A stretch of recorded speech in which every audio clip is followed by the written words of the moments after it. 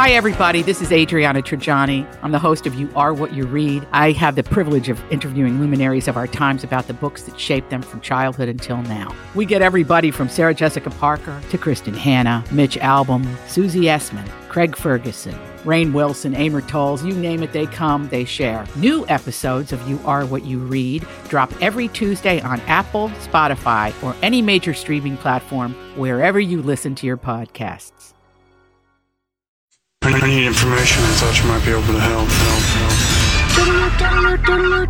help. This is a My Talk Dirt Alert. Everything you need to know from the world of entertainment and pop culture at the top of every hour on My Talk 107.1. Now tell us everything. Ellen DeGeneres created controversy when she was spotted laughing with former President George W. Bush at the Cowboys-Packers game over the weekend. And on her show today, DeGeneres explained the situation and defended her friendship, saying that she and her wife, Portia de Rossi, were invited to the game by the daughter of the owners of the Dallas Cowboys and was in the same seating area as the former president.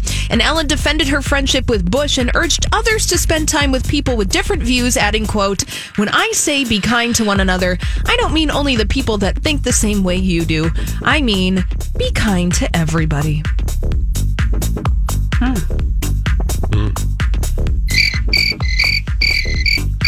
You got any more stories in there? Sure do. Yeah, next one. Thanks. Alrighty. Got some hot goss concerning Elton John's upcoming autobiography, Me. There are so many juicy little tidbits in this forthcoming book. Well, he's talking about his dreadful behavior with lovers. He would fly in and out of wherever he was staying, and sometimes at the same time. Elton John said it was a decadent era, and plenty other pop stars were behaving in a similar way. So I love that. Yeah. Justification right there. And everybody was doing it. A little whataboutism from Elton John. Yeah. Well, he said Rod Stewart occasionally let girls know he'd finish with them by just leaving a plane ticket on their bed, so he wasn't going to win any awards for chivalry either. I mean, I'm kind of here for it, you know.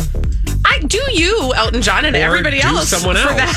For that matter. And buy him a ticket. I mean, at least you're, like, taking care of business. Yeah, I mean, exactly. that's kind. Mm-hmm. Taking care of all those transportation costs. Mm-hmm. Wow, how thoughtful of Elton John and Rod Stewart. I mean, yeah.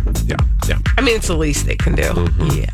And Justin Bieber made a video mocking the Taylor Swift video where she cried about a banana after getting LASIK surgery. And Swifties got upset that Justin Bieber's wife, Hailey Baldwin, sort of apologized for taking the video because she was the one who took the video of Justin Bieber mocking Taylor Swift. I feel like Swifties got upset could be the headline of just about any article about anything having to do with Taylor Swift. Yeah, now Hailey Baldwin said, "Lord have mercy, I hope I'm never this upset about someone I don't know." I mean, we do it on the regular from noon to 3. Yeah, it's called living life in 2019. Yeah. Hello. I have opinions about everything. I mean, you except don't what post. matters. You don't post something like that if your intention isn't to poke at some Swiftie scabs.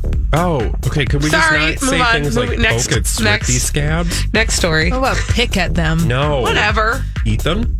Ew. Okay, that was a bridge too far. That's all the dirt we have this hour. For more, check out mytalk1071.com or download the MyTalk app.